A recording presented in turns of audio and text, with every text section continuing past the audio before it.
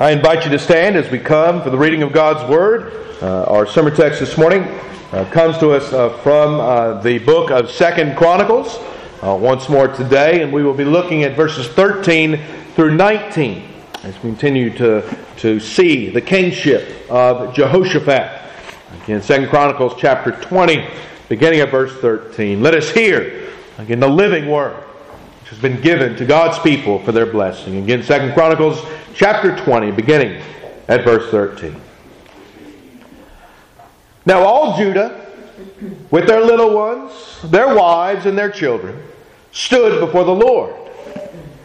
Then the Spirit of the Lord came upon Jahaziel, the son of Zechariah, the son of Benaiah, the son of Jael, the son of Mattaniah, a Levite of the sons of Asaph, in the midst of the assembly. And he said, "Listen, all you of Judah, and you inhabitants of Jerusalem, and you, King Jehoshaphat. Thus says the Lord to you, do not be afraid nor dismayed because of this great multitude. For the battle is not yours, but God's. Tomorrow go down against them. They will surely come up by the ascent of Ziz, and you will find them at the end of the brook before the wilderness of Jeruel. You will not need to fight in this battle. Position yourselves, stand still, and see the salvation of the Lord who is with you, O Judah and Jerusalem. Do not fear or be dismayed. Tomorrow go out against them, for the Lord is with you." And Jehoshaphat bowed his head and with his face to the ground, and all Judah and the inhabitants of Jerusalem bowed down before the Lord, worshiping the Lord. Then the Levites, or the children of the Kohathites, or the children of the Korahites, stood up to praise the Lord God of Israel with voices loud and high. Amen. Let us pray. Gracious Heavenly Father, as we come to hear these words, to God we pray through the power of your Spirit that you will open our hearts and our minds to receive your truth, and that we might put these words into practice as we live lives in accordance with your truth. And in Christ's name we pray. Amen. Please be seated.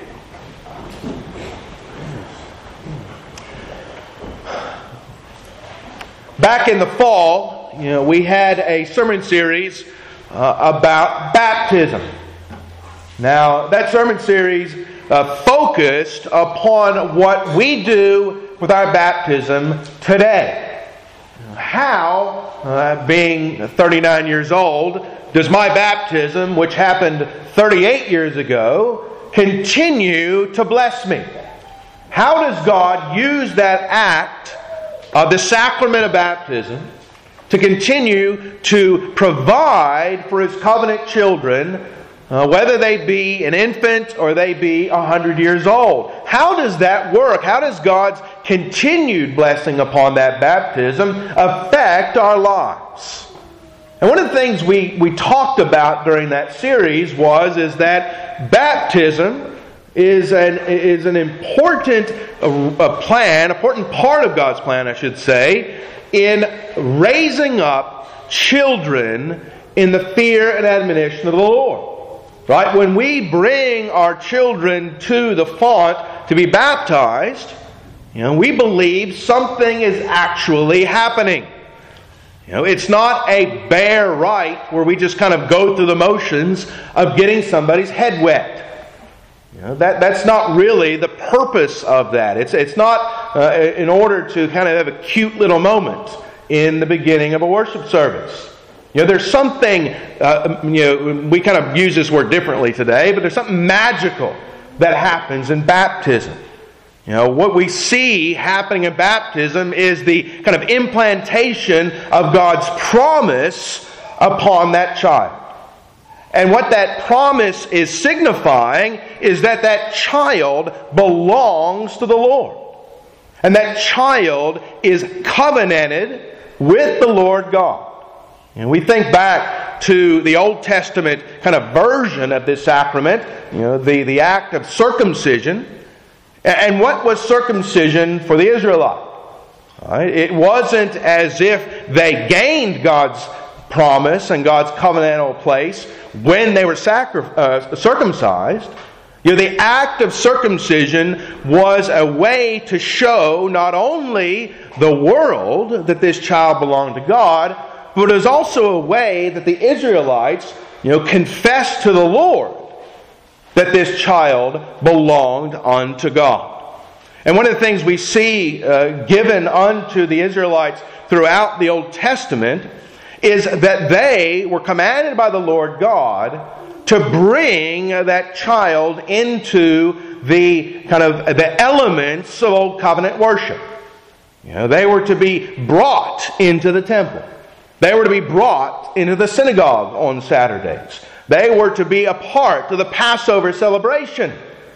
And one of the things we've seen in the book of Exodus as we've gone through it on a Sunday evening has been this importance that is placed on children. Of course, we know the main event of that in the book of Exodus, where Moses is saved by the hand of God from the command of Pharaoh that all the children be killed.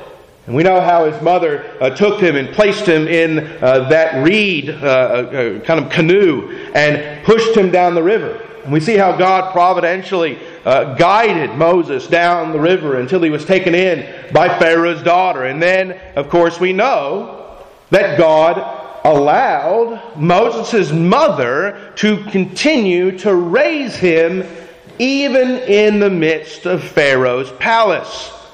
Now, we see that and we think, well, what's God doing there? What is His purpose in that? In saving Moses and allowing Moses then to be raised by his mother? Well, you think about what would have taken place if Moses had not been raised by his mother. If he had been raised in the palace of Pharaoh, not knowing who he truly was, how could he have faced Pharaoh in the 80 years that would follow? How would he be able to know whom the Lord God was who appeared to him at the burning bush? And we see here how God used this providential time to raise up this man for the glory of God in order to bring His people out of bondage to slavery in Egypt. A New Testament example of this is we see with young Timothy.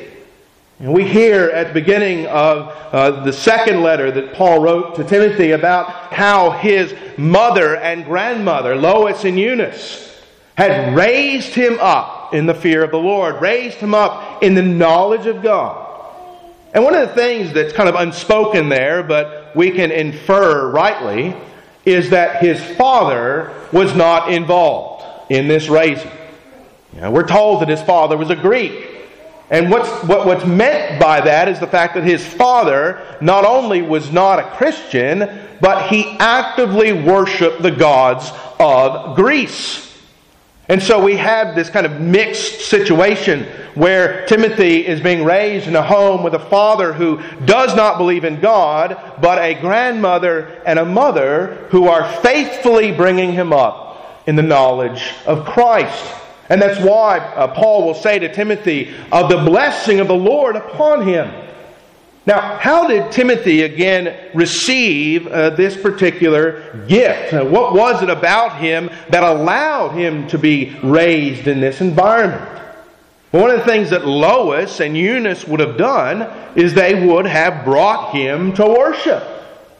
Again, we think that's kind of strange because that's so close to the death of Christ. But how else would Lois and Eunice have known to raise Timothy up in the knowledge of God if they themselves had not heard not only the preaching of the gospel, but had already established this pattern of coming before the Lord, first on Saturday, and then in the New Covenant when it was presented to them on the Lord's Day, on the first day of the week. We see this pattern both in the Old Testament and the New Testament. And what we see at the beginning of this passage this morning, again, is of the importance of children being in the worship of the Lord. And they're to be present in the worship of the Lord, not merely because they have to, or because they're supposed to, or because it's a good way of kind of teaching them the patterns of life, But we're reminded that they are to be present in the worship of God because the sign of the covenant has been placed on them. And so the worship of God is as much for the children as it is for us. The worship of God is what we heard there in Psalm 8. Right? How did the Bible song say it? How does Psalm 8 say it? Right? Even the babblings of babes brings glory to the name of God. And why is that? Because they are covenant members of God's family. And God loves to hear the voices of His people in praise. Whether it be in the literal words of the Scriptures or in kind of the babblings of infants. That's one of the reasons why in the Presbyterian world we invite and want our children, no matter how young, no matter how uncouth or whatever, that's why we want them in the worship of God. Because they have as much right to worship the Lord as we do. Because again, they are covenant members of God's family. This is kind of an aside here, but this is one of the reasons why we really shouldn't talk about the children joining the church when they come to faith. Because what we believe is that children are already members of the church. By virtue of their baptism, they are brought into the family of God. That's one of the reasons why we used to use that word confirmation to describe the day in which children came to faith in the Lord and confessed that faith publicly. Right? Because think about what confirmation means. Confirmation is a confirming act. Right? It's confirming the promise that God made to them in baptism. That they were His people. And that He had called them out of darkness, whether it was when they were an infant, or whether when they were a teenager, or even when they were an adult. That act of coming to faith in the Lord Jesus Christ, again, is a confirmation of God's placing His name upon them in baptism. And again, when we think about that, this is why it's so important to notice what happens here in 2 Chronicles 20, verse 13. Who is present for the lamentation prayer of Jehoshaphat? Is it just the men? It's only the important men? Right? Is this a presbytery meeting where ministers and elders are gathered together to call upon the Lord? No, it's not just the kind of ordained men who are there. Who else is present? You can look at verse 13. It says, "Now all Judah, with their little ones, their wives and their children, stood before the Lord." So again, we're told here it's not just kind of the children who are of age. Right? It's not just the children who can sit still. Right? Who else is present here? We're told the little ones are present in the worship of the Lord. And again, we think, well, what's the New Testament have to say about this? Well, remember that little situation with the disciples and Jesus. Right? Jesus is sitting there and a bunch of children run up to Him. And what do the disciples try to do? They say, "Go away. Go, get." Right? Jesus is here talking to the adults. Get away. Right? Children are to be what? Seen, not heard. Right? That's kind of the philosophy of the disciples in that passage. But what does Jesus say to the disciples? "Suffer not the little children to come unto me." And again, what is Jesus' point there? Again, that the words that He is speaking to the crowds are as much for the little children as they are for the adults. And why is that? Because again, Jesus is the covenant king. Right? He is the one who knows His people. And those children belong to Him. And again, they have as much right to hear the words of the living and the true God as anyone else. And again, some people will say, well, children can't understand these things. And well, there's a sense in which that's true, of course. There's a sense in which even I don't understand some of the things that are written by the Apostle Paul. Right? As Peter writes in 2 Peter. But what do we believe about the power of the Word of God? Remember what the prophet Isaiah says in Isaiah 55. So shall my word be that goes forth from my mouth. It shall not return to me void, but it shall accomplish what I please. And it shall prosper in the thing for which I sent it. Again, do we believe that God's Word has power even to work in the hearts of infants? Do we believe that God's Word has power to work in the hearts no matter whether you're 100 years old or you are a newborn child? Again, do we believe that God's Word has that power, even if it doesn't look like children are paying attention? That's one of those things, of course, you learn as a parent, is that even when your kids don't look like they're paying attention, what do? Oh, they hear, right? They hear everything. And they lock it up in there, and of course they usually bring it up at the most inopportune time, this thing that they heard you say, right? But again, this is why we gather together on the Lord's Day as a congregation of God's people. That's why we don't send the children away. Because they are as much a part of the life of the body as any of us.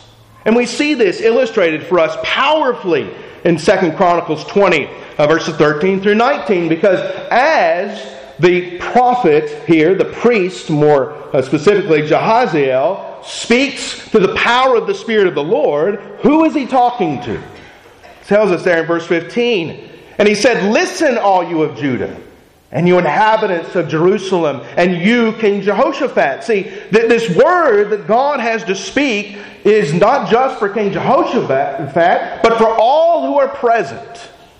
And again, what a better time for the young ones of God to learn about the power of God, to learn about their need to not only obey the Lord, but to rest and trust in the power of God.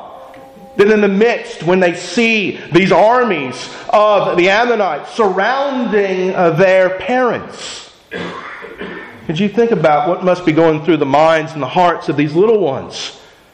You know, these little ones are smart enough to know what's going to happen if battle comes. They know what's going to happen to their dad if the Ammonites attack Jerusalem. They know their dad's going to have to go out and fight against these men. Of course, they are old enough and wise enough to understand what happens in battle, what happens in war.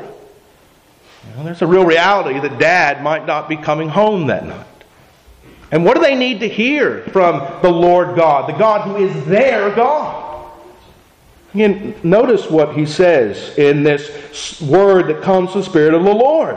"Thus the Lord says to you, do not be afraid nor dismayed because of this great multitude, for the battle is not yours, but God's." And think about how comforting that is to a child. Knowing that there is nothing to be afraid of. There's nothing to be dismayed about. For the Lord God is in command of this battle. You remember what else Jesus tells the disciples about His work? How are we to receive the call of the gospel? We're to receive it as little children. You think about sometimes what Jesus means by that. We think about what it means to love the Lord Jesus Christ as a little child, right? That is testifying that we are to receive Jesus with that wholehearted trust. Part of the problem of being an adult is that we can become far too cynical about things. All right? Adults have a tendency to always try to look for the cracks in things. To find reasons for why we can't and why we shouldn't and why we don't. But again, what do we see children? Right? Children leap unto things. All right? Now sometimes that's a little scary, right? When children just kind of leap into things before really thinking through what it is they're doing. How many of us as young children jumped off roofs and fell out of trees and things because we didn't think through what we were about to do? Well, that's not because necessarily we were just dumb, right? But we were trusting of our abilities to engage in these things. Well, think about again the need for the children, the need for the adults, the need for all of Israel, all of Judah and Jerusalem to be reminded of this great and wonderful truth. That the battle is not yours, but what? but the battle belongs to the Lord. And we think about that in our own walks with Jesus Christ. In Sabbath school this morning, they talked about Jesus walking on the water.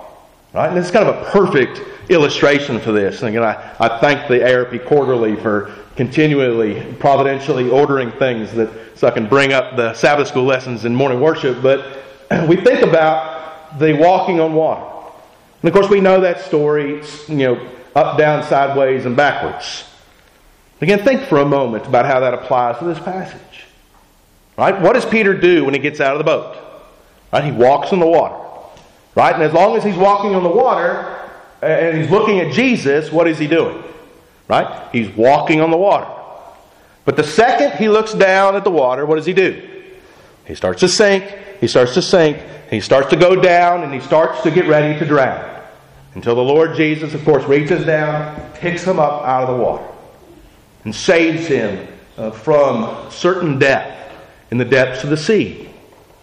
Well, again, we think about that, and we think about what is being said here. What must the fathers and brothers of Judah and Jerusalem do? They must trust that the Lord God has everything under control. And as long as they believe that He has everything under control, what is the promise? The promise is that they will be saved from these Amorites and those others who are coming to destroy them. And again, what do we see over and over again out of Israel and of Judah? The same thing we see out of us. Right? We're trusting in God for as long as we think we got everything under control. Right? But the second we lose control, we lose faith in God. We lose faith in God's power. And why is that? Because we have never really trusted in God to begin with. Right? As long as everything's going smoothly, we're all about trusting in the Lord. But the second things start to dwindle, the second things start to go down, the second we start falling into the water, we start just grabbing for anything we can. And what do the Scriptures teach us that we're supposed to grab at? Right? The Scriptures teach us that we are supposed to grab at the Lord Jesus Christ. And why are we supposed to grab the Lord Jesus Christ? Because He alone has the power to save us from drowning. And why does He alone have the power to save us from drowning? Because He is the God over all things. Right? Do not be dismayed. Do not be afraid, for the battle is the Lord's. Again, as we think about this some more, you notice what we see in verse 18 about how Jehoshaphat exemplifies our reaction to this call, this reminder from Jahaziel. In verse 18 it says, "And Jehoshaphat bowed his head with his face to the ground, and all Judah and the inhabitants of Jerusalem bowed before the Lord, worshiping the Lord." Now again, there's an important message being sent here. Not only for the Old Testament, but for the New Testament as well. Who has to begin this process? Well, you think about, again, that situation that we talked about with Timothy. Right? The one who should have been leading the household, the one who should have been raising young Timothy up in the fear and admonition of the Lord, should have been his father. His father is the one who is tasked by the Word of God to raise the child up. Of course, we hear that expressed directly in Ephesians chapter 6. In Ephesians chapter 6 it tells us, "And you, fathers, do not provoke your children to wrath, but bring them up in the training and admonition of the Lord." Now, why are fathers especially given this role and given this responsibility? Again, it's because, this is how God has ordered the family. This is how God has ordained that things will be. Now, of course, as we see with Timothy, that's not always the case. And sometimes the mothers and the grandmothers have to be the one to kind of pick up the slack. But again, we don't make kind of directives out of abnormal situations, right? We need to organize our lives according to the ordinary means that God has established in His Word for the world to be organized. And again, the ordinary way that God has intended for the next generation to continue in the faith once for all delivered to the saints is through fathers to lead their homes. For fathers to be the spiritual leaders in their homes. For fathers to be the example of godly spirituality. Fathers should be the one leading their families in prayer. Fathers should be the ones making sure that their children are raised up in the fear and admonition of the Lord. Again, we see this exemplified for us in Jehoshaphat here, who is the king of Judah, and who begins this process of, again, showing all Israel, all Judah, all Jerusalem, how to respond to the preaching and teaching of Jehaziel. Again, what does he do in verse 18? In verse 18, we see Jehoshaphat bowing his head and his face to the ground. And now, what is this action supposed to be, again, showing us? What does it mean to bow your head and to bring your face to the ground? Again, if you think about that, right, what are you doing? You are submitting yourself to the Lord. Right? You are putting yourself at His command. And you are humbling yourself before the Lord our God. Now, how does the Scripture usually illustrate this for us? Well, when somebody is humbling themselves, when they're bowing his head with his face to the ground, this is an act of repentance. All right? And if fathers really want to lead their homes, this is one of the most important ways they can, is through showing repentance to the rest of the family, illustrating what it means to confess our sins before the Lord. Because again, our children need to know that we're sinners. Right? Our children need to know that we depend not upon the strength of our hearts, but upon the strength of the Lord God. Right? Our children need to see that they likewise need to confess their sins before the Lord. That they likewise need to humble themselves before God. That they need, again, to see a father who trusts in body and in soul in all what the Lord God has commanded. And again, this is what Jehoshaphat is doing as he begins, and as we see what happens after he bows his head with his face to the ground. Right? All Judah and the inhabitants of Jerusalem bow before the Lord, worshiping the Lord. Again, they follow the godly example of Jehoshaphat.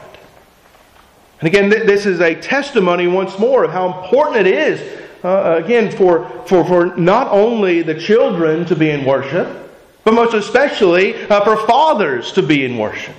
Right? To show to their children that worshiping the Lord is important. Right? That worshiping the Lord is the greatest of all things. That there is nothing in this world that compares with being in the presence of God and with being with God's holy covenant people. That this truly is the greatest of all days and the greatest of all moments. For again, what are we going to do in the heavenly places? Right? In the heavenly places, we are going to be worshiping the Lord God forever and ever. And if we don't want to worship God here, then are we going to want to worship God forever in heaven? Right? That's what we believe about the Lord's Day, that this is a moment in time, a moment every week that the Lord God has given to His people in order that we might not only be refreshed for the battle, but that we might show the world around us that there is nothing more important to the Christian than worshiping our Heavenly Father, of praising God's holy name, of giving thanks for the salvation that we have received through Jesus Christ. Again, this day where we remember the resurrection of Christ from the dead on the first day of the week, it is the day that God has given to us for this purpose, that we might raise our children up in the fear and admonition of the Lord. Because again, think about what our children face day by day in the world. Right? If we are providentially blessed, how many hours a week do our children get with the Lord? An hour? 2 hours? 3 hours? How much are they being catechized by television? How much are they being taught about what's right and what's good by YouTube and by various things of that nature? What are we doing to kind of equalize the time? To make sure that our children are being taught the Word of God? And that can't be accomplished just on Sunday morning. This has to be something that we are engaged in every day. And again, this is why the example of Jehoshaphat is so important. Again, fathers have to be witnessing this. Mothers as well have to be witnessing this, that the Word of God is important.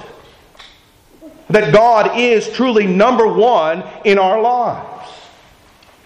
Again, what we see in the midst of all of these things that are going on is we see again the Kohathites and the Korahites stand up to praise the Lord God of Israel with voices loud and high. And this testimony that everything has been building up to this moment of exalted praise unto God. And why is this exalted praise going up? Because what God has told them. Do not be afraid, nor dismayed, because of this great multitude. For the battle is not yours, but God's. Again, brothers and sisters in Christ, as we face the various attacks of the evil one from day to day. Again, what are we doing in the using of the means of God's weapons against the attacks of the evil one?